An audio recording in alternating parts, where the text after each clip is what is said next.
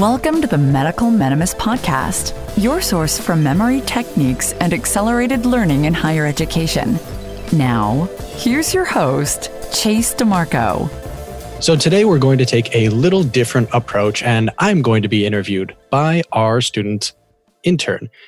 Sharif is a fourth-year medical student in Ghana, and he's going to flip the tables today and start asking me some questions, some of which maybe some of you have asked before. So take it away, Sharif. So I'm Sharif. I'm a medical student in Ghana, and I assist Chase with post-production of the podcast. And I just want to say it's an honor to help make this special episode. All right, so Chase, nice to have you on the show today. You're on the other side of the microphone today. Yes, I am. Going to be interesting being on this side and being asked questions instead of asking you the questions. Yeah, it's going to be a refreshing take. So Chase is an MD PhD student from St. James School of Medicine. Correct. Okay, he's also the founder and content creator of this podcast, the Medical Minimus podcast, as well as the 1 Minute Preceptor podcast, for those who don't know that. It's really cool to have this experience where we put him in the hot seat for once and ask him what he thinks about how he would approach medical school if he had the chance to go back and do it all over again. This because as he's had many opportunities to create useful and valuable content and also hear from experts in advanced learning techniques from all over the world. So I just thought it would be cool to kind of explore how he synthesized all of this experience and how that would translate into what you would do if you had the chance to attempt medical school all over again. Is that okay with you? That sounds great. So many changes I would have made. Okay, so Chase, thanks for joining us on the show. I just want to know, how do you feel about this episode?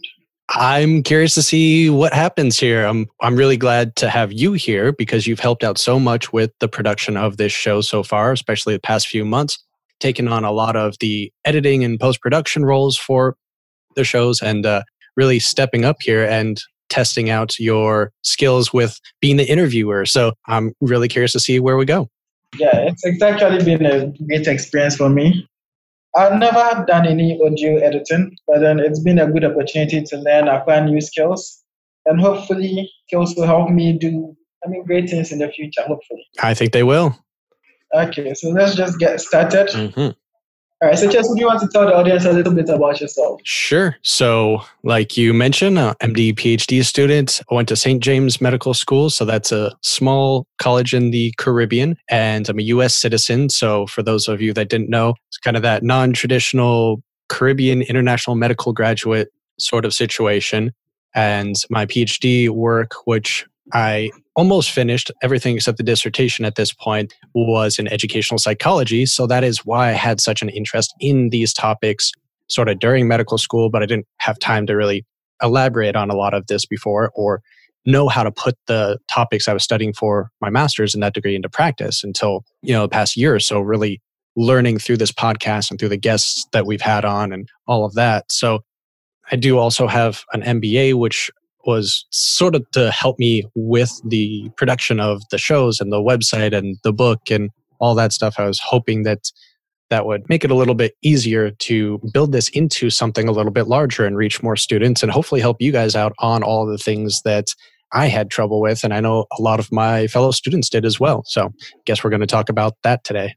Yeah, actually, you've been a great help to most of us, at least to me, because I discovered this podcast about a year ago, and I've been listening to it religiously ever since. That's why I had the courage to reach out and offer to help, and it's been a wonderful experience so far. It looks like you've been around a lot. You've done it all: an MBA, a master's, a PhD, an MD. You've been a great helper. What was the motivation behind doing all this? Lifelong learner. It's a mixed bag. So when I graduated from undergrad, I actually had a dual degree there as well, which most people said, don't do a dual degree. There's no point. And really there's not. But I kept switching back and forth between biology and psychology. I really wanted to know how the body worked and I really wanted to know how the mind worked. So I ended up getting both. And then right before I received my acceptance letter into med school, I had joined a master's program for educational psychology. And I was always looking into avenues of becoming a teacher. I wanted to learn how to become a teacher. I think it's a very fulfilling job, and it's awesome that you get to learn as you're teaching. This podcast and everything that's happened the past year or so has been the best learning experience I've had because it's so interactive. You get to meet awesome people and you just have a lot of fun doing it. It's so much more intrinsically motivating than trying to, study out of a textbook or sit in a boring class lecture and all of that aspect of education that I didn't really like. So after I received my medical school acceptance letter, I continued to take my master's courses online, which was also beneficial because my school didn't actually qualify for financial aid. So it was a way to also gain some financial aid and help with living expenses and such while I was going to school. Still live very minimalistically, did before, still do afterwards, but that helped financially. The MBA really came across as I started to join Inside the Boards and when I started this podcast. And that was to gain a better business foundation because Inside the Boards was trying to build out their business. They invited me to be a part of the board. And then I started creating my own content because they were already working on their projects and we kind of had separate projects, but coinciding topics. So that's kind of a brief summation of all the educational aspects. And then, here we are today with, I think this will be over 50 episodes by the time this one releases, plus the second podcast, the 1 Minute Preceptor podcast, the book that came out, which I've heard a lot of great reviews from the students that have purchased it. So I'm really happy about that. Hopefully we'll make another one too, maybe more depending on what kind of feedback we get on, what materials you want to learn more. So yeah, that's kind of where we're at now. Well, that's impressive. We think an MD it's enough work already to talk about adding a PhD, a master's, and an MBA. You've actually done a lot. You mentioned something about being a teacher. I think that's actually very important because we all know how medical school is, right? It's a lot of content. They expect you to know and learn a lot of content in a very small amount of time. And I don't know, they don't actually teach you how to learn these things. They just throw you in at the deep end and then expect you to make your way out and then thrive. But more often than not, you find people actually getting overwhelmed, and this actually contributes a lot to students feeling inadequate. And it basically doesn't bode well for students' well-being. So I think what you are doing with trying to get students with easier ways to approach medical school, more efficient ways to make sure they can learn their content in the shortest possible time is actually quite impressive. That's we thank you for that. Yeah. And, I understand where some of the teachers are coming from. They don't know these techniques. They were never taught them, let alone how to teach them. So unfortunately, that gets passed down or doesn't get passed down to the next generation of students. And sometimes they're not even great at the content they're trying to teach. So by us trying to really teach the learning strategies that not only are going to be useful while you're going to school, but they're useful for residency. They're useful when you're a doctor and you're a lifetime learner as well, lifelong learner. They're useful for just your normal interactions, your day-to-day life. So learning how to learn, I think, is vitally important and vastly underappreciated. So hopefully we definitely bring some of that to light in the show and kind of guide people and maybe even any preceptors or physicians, instructors that listen to the show. Yes, that's true. I feel like that's where your other podcasts actually helps. The 1 Minute Preceptor podcast actually introduces more preceptors to this concept of learning how to learn and not just learning the material, and makes them recognize it's just as important to know how to learn the content as it is learning the material itself. Yeah, I mean, the experiential learning during your clerkships, during your actual clinical rotations is vital to every student really gaining a firm grasp of the concepts in medicine. A lot of the stuff in the textbooks, I mean, some people are good at remembering that. I'm not, and a lot of students are not. So really, during the clinical experiences is when you can learn not only reinforce the material you learned, but comprehend it to a much deeper level. So when preceptors know more about learning techniques and emphasize the skills and the knowledge that they're passing on, then down the road, the students that they precept for are going to be stronger. They're going to be more knowledgeable. It's a complete domino effect. So it's better for the patients because it's better for the students, because in the end, it's better for all of education, really. Okay, yeah, I agree. I very much agree with you. Okay, so I think that's the main essence of this episode. We've heard you interview a lot of experts in advanced learning techniques, but sometimes listening to it doesn't really translate into knowing how to apply these things. So students sometimes need a scaffold to build upon, a foundation to sort of build upon, so they can know how to use the techniques and apply them effectively instead of wrongly applying them and then hurting themselves in the long run.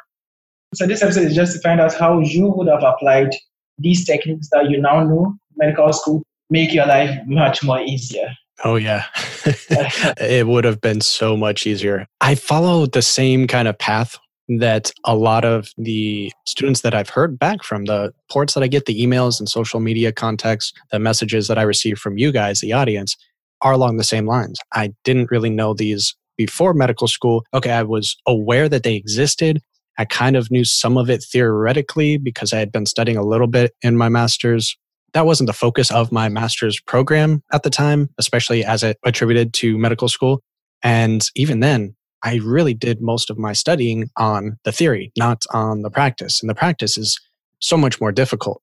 Medicine is so complex. There are so many different topics and learning environments and scenarios where this works better for this student, but that works better for that student. And how to figure out how to, navigate this pathway, this complex learning environment is tricky. So I didn't really learn how to navigate it a little better until this past year, putting a lot of time into it, getting insights from some of the best experts out there, from cognitive psychology, from mnemonics, from all of this. And I just really wish I had known how to do that back then, how to use them. And even some of them that I did try to implement, I wasn't doing it properly. So that's really difficult to know at the time that you're doing it wrong. You're like, oh, I read about spaced repetition. This one, I'm spacing it out. I'm repeating this practice. That must be the right way. But I was doing it wrong a lot of the time. So it was a waste of time. But I think a lot of that does come from some sort of mentorship. If no one teaches you how to do it, it's really hard and time consuming to find out on your own. And if your instructors don't know how to do it, then they're not going to be able to teach you. So Exactly. Yeah. So hopefully resources like this can help with that. And I also feel there's the time factor to where you have so much material to cover and so little time. You don't really have time to go around searching for other techniques, because you do that and you get left behind, and then you now have to struggle with catching up. It's all a maze down there. So hopefully this episode provides a lot of value to our listeners. Agreed. All right. So I'd just like to ask, how was medical school like for you? If you can take us through that. It was an experience. Let's see, the first semester I was there. So when I attended that school, my graduating year, there's 4 semesters and there were 4 months each on the island, and then came back to the US for a 5th semester. And then you start your clinical rotations after that. But my first semester on the island was a tiny little island and got hit by a hurricane. Can't remember the name of it at the moment, but it blew off the doors on the apartment that I was renting and knocked out the power and internet on the island for like a couple of weeks. The school was closed for a few days, but that was near the center of the island. So it did get the power back sooner than a lot of the outskirts of the island did. But it was definitely an interesting experience just coming to this, small, underdeveloped island and then having that happen right when you're getting to med school and you're starting to learn all the quantity of content that you have to learn. It's just a lot of stress all at once. And then there was the aspect of a lot of social isolation because, you don't really have any connections there. You can try to make some friends there, and some people are much better at that than I am, very introverted. And I didn't have my family, didn't have my friends there, and school was very stressful. Sometimes a lot of students did what I did, and you go home and kind of lock yourself in your room until the next day, until class starts, and you're studying the whole time, trying to keep up with all the material. So all in all, it was just very stressful. You get worn out, you get burnt out very quickly, I think, in that type of environment. And when you're not prepared for it, not expecting all of those things to go awry all at once. Yeah, so that was quite unfortunate for you to have experienced the hurricane. Yeah, it was definitely interesting. It wasn't the last one to hit the island, but it was the biggest one in my stay there anyway, I believe. Oh, so I was going to try a curveball at the end of the episode by asking you the same 3 questions you asked guests on the 1 Minute Preceptor. I think this pretty much answers the first one about the scariest thing you experienced. Yeah, that might work. Let's see. The question I usually use on season 1, I'm actually switching it up for season 2. So it's going to be a different question now. But yeah, what's the funniest or scariest thing you've seen in like a medical environment? I guess med school does count. Yeah, that was probably a little scarier than a lot of the stuff I saw in the clinic. So, well, definitely a story to tell in the future. yeah. In your opinion, what do you think makes a good medical student? Let's kind of start off from there. I mean, there's a lot of qualities that can be said to be good about anyone, whether you be a medical student or not. But I think a few qualities that, at least to be like a successful medical student, you really need to be a little more open-minded about trying new things. A lot of times we get stuck in the way we're used to doing things and we try to find this comfort level, this routine, and it makes sense because it helps mitigate some of the other stresses because so much of the rest of our life is going haywire. It's very chaotic. But especially when it comes to your studies, we quickly can find that our old study materials and methods in undergrad don't really work for med school. It's hard to change. And I've mentioned this in several episodes at this point. It's difficult to try new things or even to know what to try. So I think being able to recognize when you're starting to struggle, but also knowing where to go to find new resources or who you can go to that can give you proper advice. Not just a friend that'll give you advice, but someone that can really mentor you quickly and efficiently so you don't waste too much time and fall behind in class. So that kind of also falls in line or segues into when to seek mentorship, I think is a strong quality for a good student. Some schools have a lot of mentorship opportunities within the school. They have counselors, they have tutors, but sometimes those aren't the most qualified for the particular problem that you're having, or you just don't really mesh with them in a way that's beneficial to you as a learner. So finding proper mentorship, I think, is really a skill to develop and something to not be afraid of trying. It's never, shameful to ask for help. In fact, asking for help is one of the best things you can do to make sure you don't fall even further behind, because it's just perpetual at that point. You're never going to catch up if you keep going on too far, too long without figuring out some way to jump back into place, Yeah, that's And then probably a third one would be to really consider all aspects of healthcare when you are in medical school, especially like the first year, getting acclimated to things. I know there's still this huge disconnect between the lecture hall and clinical practice, and it's an ongoing debate, and that's part of the reason why the USMLE Step 1 now is switching to pass-fail, but that's probably one of the reasons is we're focusing too much on the class time and studying for the test, which you had to back then. So it wasn't improper to do so. It was just the people that set our guidelines didn't really have a good end target in mind. So if we focus now more on, leadership and working with others and all of these types of skills that'll help our patients later on, that'll disseminate information better on to our fellow coworkers, that'll make the environment in healthcare, but also in academia beforehand, easier to navigate. I think those are going to be very powerful going forward. Sometimes it's not that easy to find help.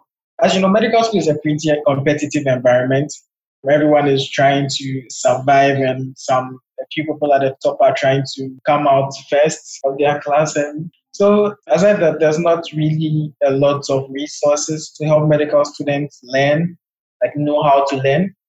So the few that are aware sometimes keep the information to themselves because, it's competitive. Everyone wants to come out on top. So sometimes it's not that easy to find these resources because people don't share. It's quite a big problem over here. I'm not sure how prevalent it is in your area. It's quite a big problem over here, down here in Ghana, because you'd find a lot of students who have access to certain resources and materials that would be helpful to every student. But then because they want to come out on top, they don't share, they hold it onto themselves so they can sort of have an advantage over the rest of the students. Is there something similar in your part of the world? And how would that affect your definition of a good medical student? It's a very complicated question and situation. I do know that there's a lot of competitiveness in all medical schools, and to the degree that it differs locally versus Caribbean schools versus foreign medical schools, I don't have too much experience in the foreign medical aspect. I know it's fairly competitive in international medical schools, which generally Canada and Caribbeans are kind of counted as that more so than foreign medical schools. The competitiveness of students, it makes sense because there's usually limited spaces available. And the only thing you can really do is stay away from people that block you out, that make your life more difficult, and try to find those that you can really connect with, that you can grow with. Find a study partner or a study group if you can. And this isn't something that I did because I was so antisocial. and really regretted it afterwards, but find people that you study with very well. And these could be completely different than the people you hang out with outside of your studies. And that's probably better too, so you don't get too distracted.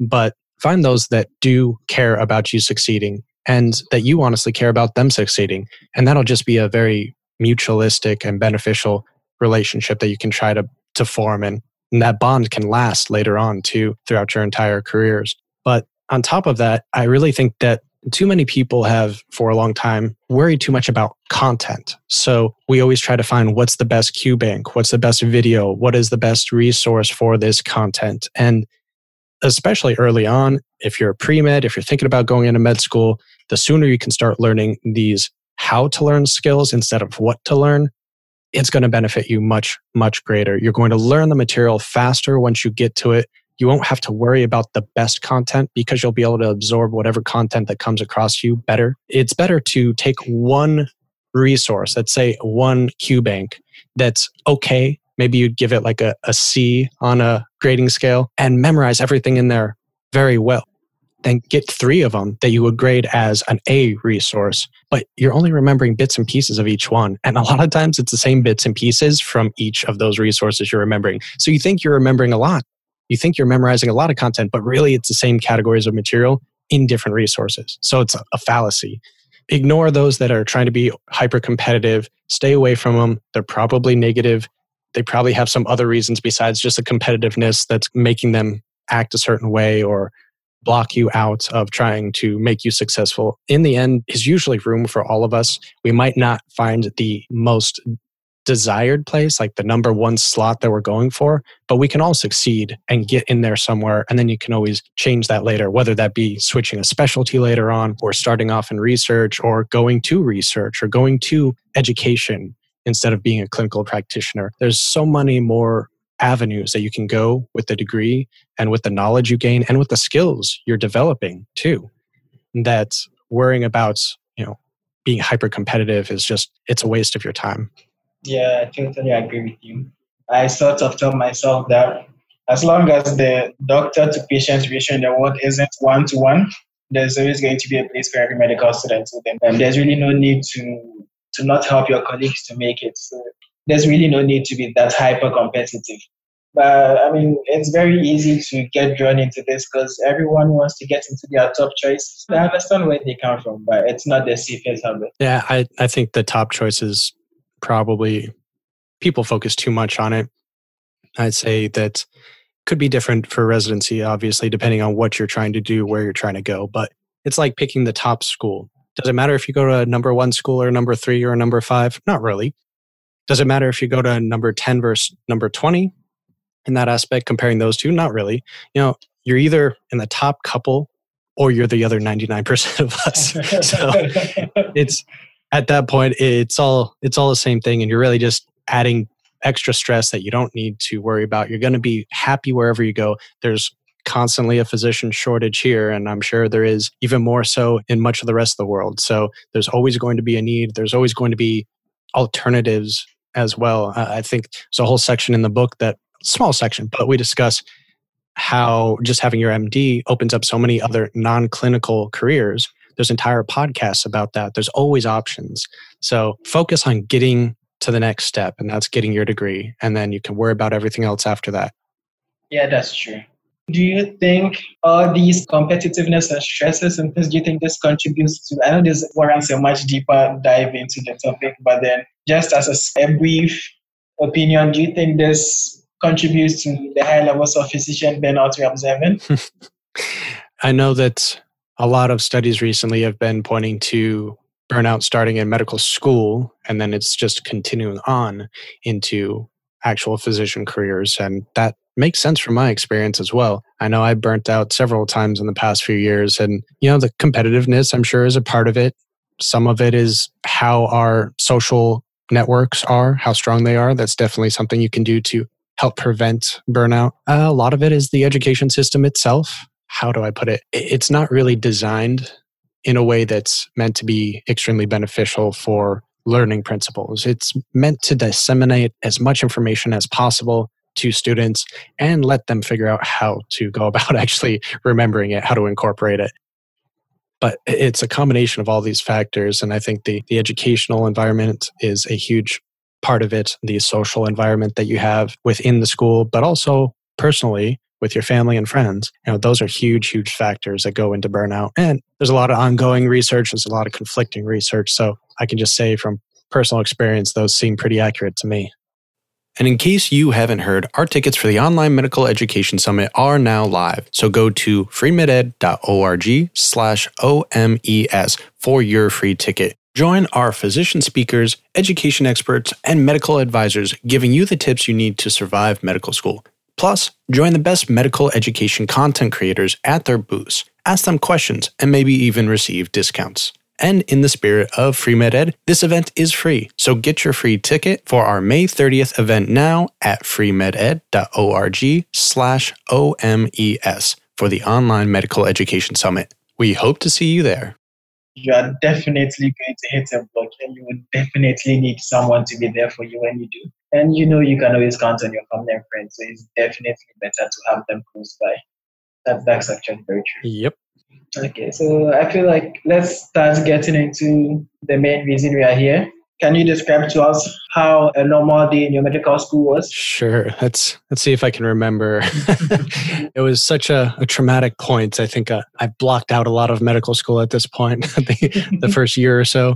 So it usually started waking up at probably 6:37 and making some breakfast, listening to a podcast or some sort of video that I found on YouTube to explain a topic that was going to be discussed that day or that was just discussed the previous day. Trying to watch something, listen to something educational as I'm cooking breakfast, as I'm preparing to go to school.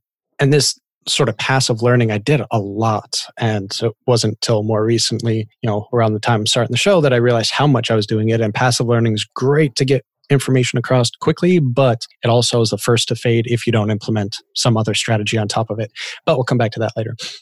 So then after I was ready, I would initially, I think the first couple months, first year or so, I had a bicycle. So I rode that to class every day, which was great. So I could get a little bit of a workout, get the blood pumping before class, help me focus a little bit more. And then basically sit there for, 6-7 hours a day listening to lectures, some of which did not seem to make a whole lot of sense. Some of which the professors didn't seem to know a whole lot about the topic they were discussing. Usually try to fit in a meditation during lunch period, since we did have like a quiet room in the library. So it was mostly me meditating and some people praying, and that was about that. Go home, prepare dinner, listening to something again, some sort of educational material, and then review the notes, maybe watch another video before bed, and then go to bed. And that was definitely how I did the first couple of months. And it changed a little bit probably around month 6 and on, because I started adding more flashcards and question banks and stuff into my rotation. Like I said, a lot of the first couple of months were passive learning, the topics that I was covering while at home anyway. And I was doing a lot of rereading chapters and reviewing the notes that I'd written in class. And these are all the things that you don't want to do. These are things I now preach very heavily. Don't do. It's what all the cognitive psychology shows. Don't do, because it doesn't benefit you. And then the question banks, I didn't really set up my flashcards properly, and I wasn't doing question banks in a proper way where I was monitoring what types of material I was getting wrong. I wasn't focusing on my weak points. Everyone says focus on your weak points, but how to actually implement that very vague sentence is a little bit difficult to comprehend. So, I got through classes all right. I wasn't an exceptional student, but I also wasn't driving myself insane like a lot of the other students seemed to be, and still maintaining my GPA to a fair amount. I'd say compared to the effort some of my classmates were putting in, I was probably scoring a little bit higher for the same amount of effort. So it wasn't terrible, but I also found that I just wasn't retaining a lot of the information for long. So this now, in retrospect, being quite evident as to why.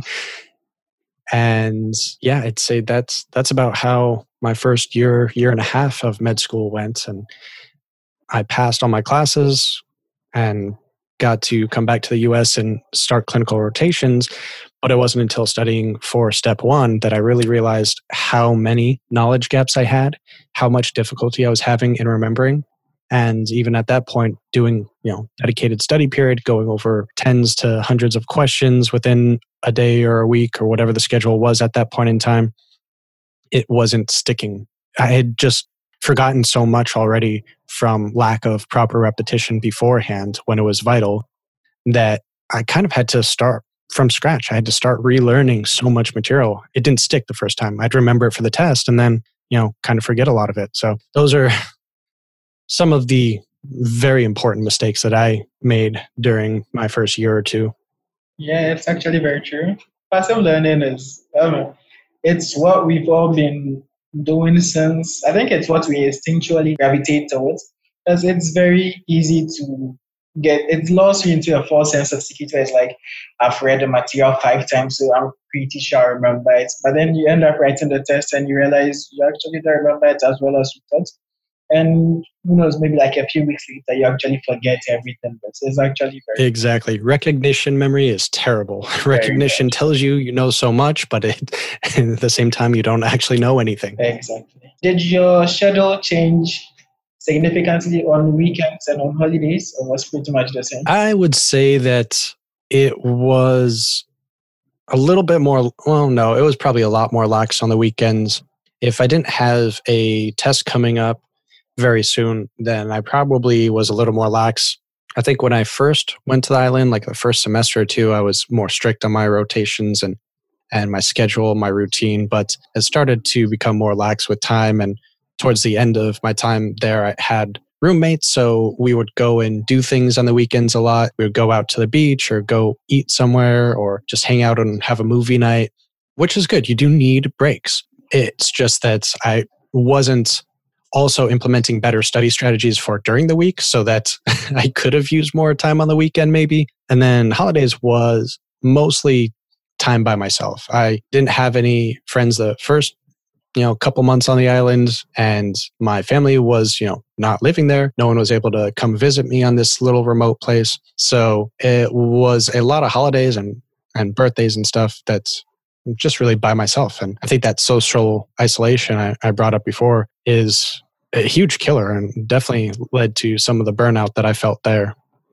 Yeah, medical school is a time where you actually need a lot of friends. So it's very true. It's hard moving from your home where you've been all your life and then going to a small island all alone. The independence is great, but then no one tells you about how lonely and tough it's going to be. So it's hard to adjust. It's actually very hard. Okay. Now we have an idea of how your schedule was.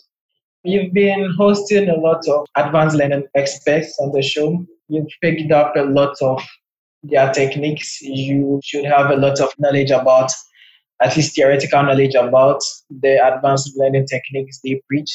How would you synthesize this, and which ones would you say are your favorite, and which ones do you wish you had known when you were in medical school? All of them.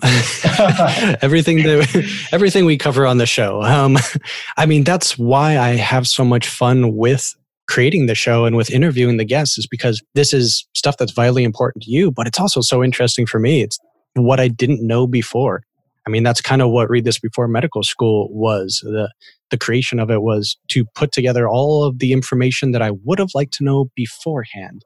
But more specifically, like some of the evidence-based strategies that we've been discussing since the early days of the show: rehearsal practice, spaced repetition, dual encoding, to don't use as much interleaving because it's really hard to schedule that for our practice. But sometimes QBanks will do that where they switch up, instead of having all of the questions you're going over be anatomy today and all of it be micro tomorrow, the QBanks can switch in random topics by discipline or by subject. So it kind of does that. And we don't really know like the optimum way to interleave material. So, I mean, worrying about it is not useful. As long as you're getting a mixture of a couple of things within a day, that's the best. And then obviously spaced repetition, which is rehearsal practice, plus the spacing effect. The spacing, we usually, most students anyway, seem to just use Anki or something similar. I know Quizlet's been updating their flashcards lately, so we'll see how that turns out. There's always competitors, but for the most part, students are still using Anki just because it's simple and there's a lot of material out there, tutorials you could use for flashcard material. Then flashcards in general are one of the best forms of rehearsal. That, or talking to a friend without looking at your notes and teaching them something, or your spouse, or your animal, or your plant.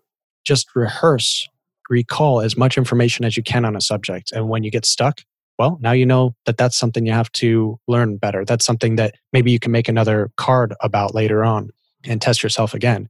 So all of those types of evidence-based studies are extremely useful. And again, I thought I was using them, but I wasn't using them properly. So hopefully, I've been planning on doing this for a few months now, but I have so much content that's been coming out, I haven't had time to. I'm trying to make some YouTube videos that everyone can watch that'll explain a couple of different flashcard techniques, a couple of different types of flashcards, and the pros and cons of each one, and really walk you through it. So hopefully that'll help some students that might be having similar questions or might be making them incorrectly like I did.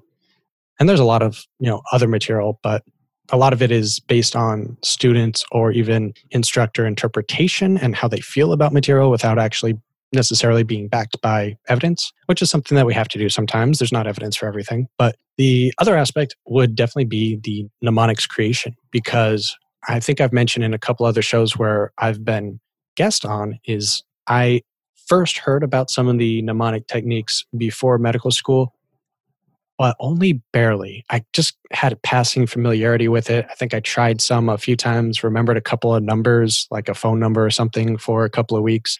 But after that, I got stuck and I didn't know where to turn. And a lot of the YouTube videos and other materials that were around at the time, and this is probably 2013, early 2014, there wasn't much that I could find at the time, or I didn't even know where to look to answer those specific questions I had, at least not without spending hundreds of dollars on an instructor or a course. So now that I've had a lot more time to really explore all of the different aspects that are covered by other mnemonics instructors and interviewed most of the big companies out there and how they utilize them, know much more about the cognitive psychology and how creating these different mnemonics yourself really influence the way you remember the material in the long run, and just a lot more about the techniques in general. I feel like I've learned so much on how to specifically attribute the mnemonic memory techniques, these strong visual mnemonic techniques, to medical studies. So if I had any of that knowledge back then, school would have been so much easier. I probably would have been able to just spend 3 or 4 hours a day instead of sometimes 8 or 12 studying, and would have retained more information than when I was studying 8 or 12 hours a day, because the repetition when used properly, the rehearsal when used properly, and the mnemonics to help back up, especially those tricky things that you just can't seem to get through repetition. Well, that'll save you so much time in the long run with having to, or not having to, rehearse this material over and over again, watch a video again, review your notes, reread a textbook. It's just so much beneficial down the road, even if it takes more time to create initially. Spaced repetition is actually a godsend. Like, I have no idea why the concept didn't come up earlier and it's just now coming up, or maybe I just don't know when it came up. But it's one of the most useful things students can actually learn to study, because it saves so. It might sound counterintuitive at first, though. Why would you relearning something multiple times save you more time? But then it actually saves you more time, because I think it's called the relearning effect, where it takes you a shorter amount of time to learn something you've already learned. So you end up using a significantly shorter amount of time to study what you are having problems with, and it actually consolidates the memory much better. So spaced repetition is definitely a plus. Rehearsal, another godsend. This has been around the world. I heard about it in the Feynman technique, where you'd have to explain what you've learned to someone, and then when you have a problem, you then go and reread it and then explain it again until you can explain it flawlessly. So these are all actually good techniques, and I feel like every student, not necessarily just medical students, but every student should be using these. So now you know of these techniques, how would you have incorporated them into your study routine in medical school?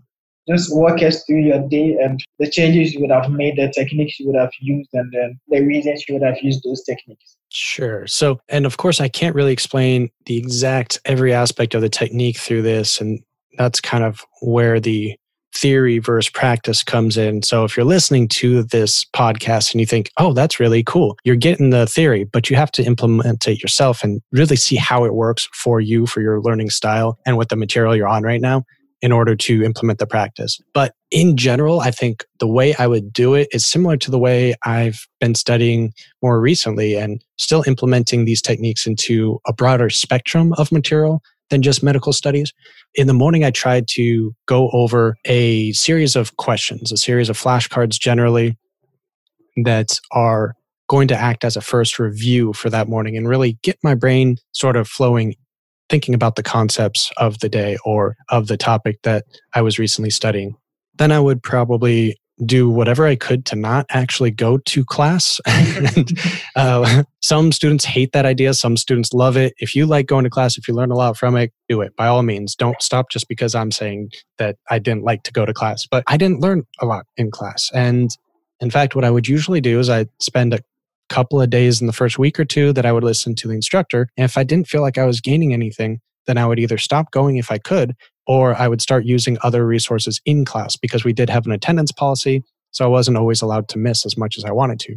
All those studies about attendance policies are, I would say, flawed to say the least, but I would try to use that at home study period. And there's plenty of third-party resources out there that can teach in a more complete and graphically representative method than a lot of instructors are able to. And that's not just the instructors, it's not their fault or anything. They might have limited resources or they're doing other things with their day. They don't have time to set up, let's say, a very large presentation video, produced presentation like something you might find on Coursera or something like that. And those graphic representations can be very beneficial. PowerPoints are stale and stagnant.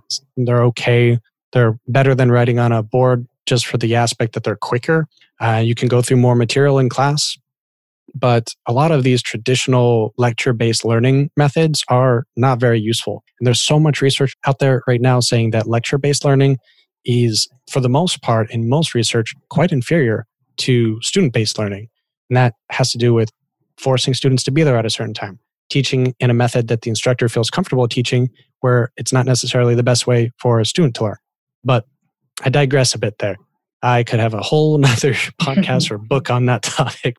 So I would stay at home and use resources that I found were better for me, with the caveat that I know teaching methods are something we all feel that we're a visual learner or an audio learner or something like that. And just using that one method of learning is not beneficial, but I would implement several different modes. So I'd probably watch a movie and then I'd skim through a textbook that had to do with the video, whatever topic was just covered in that. And then I'd go do some questions on it to make sure that I remember the material. And anything I got wrong, I would then add into a flashcard deck and do that throughout the day. And then at night, I would probably do one more review of all the new cards, because generally when you add a new card in your Anki deck, it's going to schedule it for that day if you set it up to do that. So that would basically act as your first repetition of the new material you covered.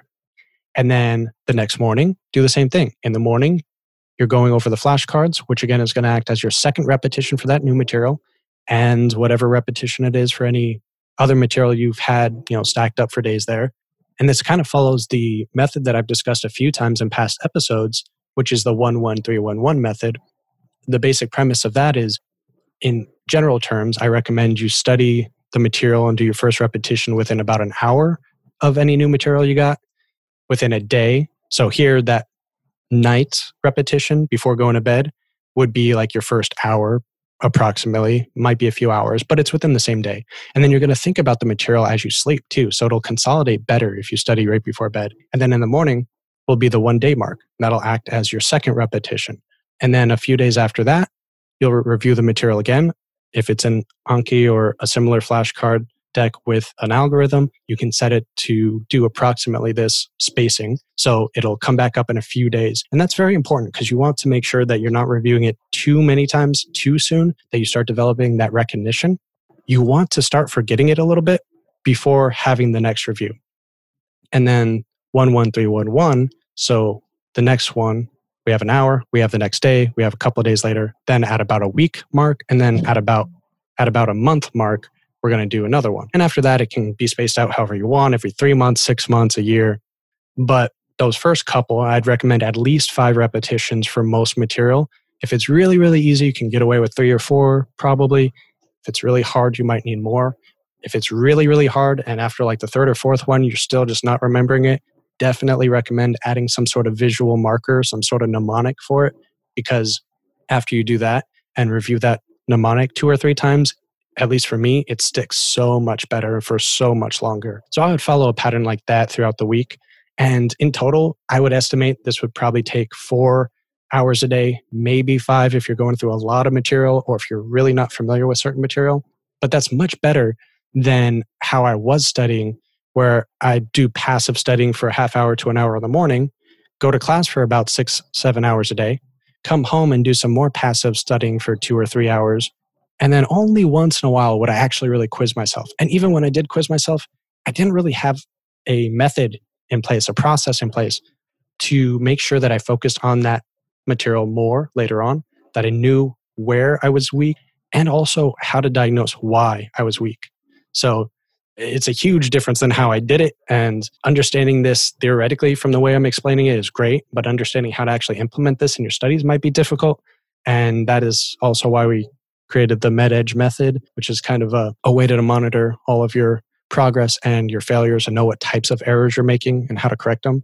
So that's in the book. Read this before medical school if anyone wants to check it out. But even if you don't, you can download our free PDF, which has a lot of the information in it at freemeded.org/medstudents, or shoot me a message or an email and I'll try to explain what I can too. Okay, so just to summarize, that what you do first is watch a lot of videos to sort of gain the understanding of whatever topic you have to do that day. Then after the video, you will try to solve questions on the concepts you have studied. Then if you get a question wrong, you'd add that question to a flashcard and then try to consolidate it that way. But if the flashcard, you still have problems remembering it through the flashcards, then you would develop some sort of visual marker. Yeah, that's a good summation. I did go over way too much there. Thank you for the summation. And not forgetting that you probably want to do some sort of, well, at least I recommend for me doing some sort of first repetition in the morning of whatever flashcards you've already created previously, just because my mind works pretty good in the morning and I don't usually want to get out of bed first thing in the morning anyway. So I'll just kind of lay there and go over some questions before I start getting ready for the day. Okay, so you mentioned a few techniques. I think what we could do is link episodes where these techniques were discussed in the show notes, so people who might not have listened to all the episodes could then have a short way to go and get more information on these techniques you're speaking about. Definitely, we should do that, and also recommend listening to any of the recent recap episodes because they summarize a lot of the material from the 2019 interviews as well. Okay. One of the techniques that I think I remember the guest saying, it was like using the technique in school is like bringing a gun to a knife fight. Is there a place in your study system for memory palace? There are an almost infinite number of ways that you can implement a memory palace. And it is a simple procedure, but it's difficult to explain. I know it was difficult for me when I started learning, and I've tried in multiple episodes so far. And it's still one of the most common questions I get from listeners of this show. I would say there's also a video on our YouTube channel that explains this a little bit better because I have some graphics in there and kind of depict it out better than maybe listening to this audio would be. So if you go to youtube.com/freemeded, on there, look for, or if you search for it, it'll be in the show notes as well, for memory palaces for medical students or memory palaces in medicine. And that will explain in much better detail because the graphic representations that go along with it. But in general, you need to know what material you're going to cover. You can plan this out ahead of time, or some people that are really fast at making these just kind of create them as they come across new material, and you place them in different spots throughout your palace, which is generally a house or a building or even an outdoor environment that you're very familiar with. That use our houses that we're currently sitting in or living in as an example. Then all the topics that you cover, whether this be from a podcast or a video, I actually really recommend these for passive methods of learning because this will act as one of the stronger memory techniques that you can use to utilize passive learning and remember it for the long term. But you change all of the topics that you're interested in or the interesting facts that you really think are going to be important to remember later on, you make them into associations, some sort of visual marker. These visual markers are going to be wacky caricatures or creations of your own device. And once you get used to making these types of visual markers, and I could go into several episodes and in fact have on how to do this, then you would place these visuals into your memory palace. You can pick a different room, you can pick different furniture, light fixtures, wall fixtures within this room, which is your macro station within the palace. And then you set the image somewhere on a micro station, such as your bed or the nightstand or the light switch or the ceiling fan. And there are a couple of other videos out there from Mullen Memory, and I think they did one in collaboration with Osmosis as well. Those are different types of memory palace concepts that you can use, but really it's infinite. And the hardest thing students seem to come across is just where to start, and then when they hit roadblocks, where to go. And that's something that you can read a lot of material on, you can listen to a lot of material on, until you actually take the time to practice yourself or get a mentor to really push you along and help you overcome the obstacles you're running into. It's difficult to overcome. It's difficult to move on to the next step, especially when you're already so weighed down with all the material you have to cover in medical school. But I do still recommend exploring it. I do still recommend using it because it will help if you use it properly. Definitely. It's a very difficult technique to implement. I feel like I still have problems. I don't think I've been able to implement it yet because I'm not very good remembering places. So I end up forgetting the rooms I used and so I just gave up on it eventually. But regardless, I feel like it's actually a very good, because I've seen it's a very good technique because I've seen evidence of people using it to do awesome stuff. It's definitely worth a shot. So aside these 4 processes, are there any other things you would have implemented in your medical school study routine? Not so much for the study material. I would say knowing the proper and more effective study methods and memory methods are just key. There's so much material you have to cover in grad school and medical school, especially. Once you have those down, it's going to be a learning curve. It's kind of like learning a new language.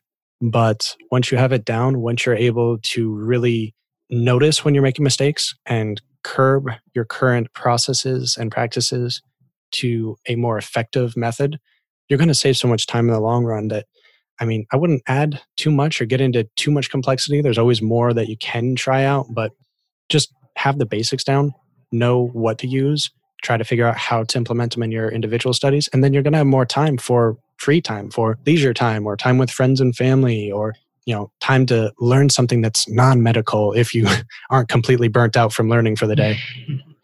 That's very true. I think what I've noticed from this is, so I was actually expecting a more elaborate schedule with more detailed techniques, like more advanced techniques. So what this just shows me is actually you don't really need the super advanced techniques to implement advanced learning techniques to sort of make your medical school learning or your medical school career easier. The basics are all you need, just a video, some questions back there to help with your recall, a little flashcards to help with your spaced repetition, and a visual markers to sort of nail down the difficult points. And that's all you need to actually succeed in medical school. So it's actually good. It's an issue of quality over quantity. You don't need a lot of tools. You just need the right ones and using them properly. Exactly. These techniques would have brought down your studying time from 2 hours to 4 hours. That's like a third of the time you were using at first. That's actually a lot. So what would you have done with all this free time? Yeah, I think especially, and this is going to change during like a dedicated USMLE step prep time or something like that. But for the average day, the average week, it would have most likely lightened my load by at least 1, if not 3 or 4 hours a day. It's going to go up and down depending on which classes you have at the time and your familiarity with them. Some topics are more difficult for certain students. So don't even try to use something similar to my guesstimates, but find out yours might be a lot more. But basically, what I would have used with this extra time is, like I said, a lot more free time, time with family or friends. Not that I had family on the island, but maybe just making more phone calls or something like that. If I had more internet on the island, a more stable internet, I probably would have learned how to use Skype a lot sooner. Then probably I had some of my knowledge now, then I'd also have some of my ambitions for creating this content. Maybe I would have been able to start the blog sooner or the podcast sooner, written a book sooner. There's all these extra non-medical skills, the audio editing, the video editing, the scheduling, the different software, different processes that all require a little bit of experience and a learning curve. And maybe I could have implemented some of these sooner. Maybe I could have started on this, organization and building this organization to bring you better information and better medical study advice sooner had I known about these earlier on and had I had more free time to, maybe do some research and see what else is out there. Maybe I would have been inspired sooner instead of always feeling like I just barely was keeping my head above water, That's actually very true. Yes, I feel like this would provide a lot of value for our listeners. Hopefully they can build off of this and then develop their own study techniques, efficient study techniques that will help them not only study the material better, but also save them a lot of time and then prevent them from getting stressed out about the amount of information they are supposed to study. And hopefully we can make medical school fun again. Hey, that can be our campaign slogan. Medical school fun again. I like it. I don't know that it was ever fun, but maybe if we take away the again. Yeah. Well, yeah, this has been very interesting. I hope there's a lot of value here for the listeners. And I want to thank you, Sharif, so much for all the work you've put in, all the help you've been giving me so far, for conducting this interview. Hopefully you'll do some more in the future. And anyone else that's listening that wants to join the team, we've got plenty to do, plenty of fun things to learn. Looks good on your CV.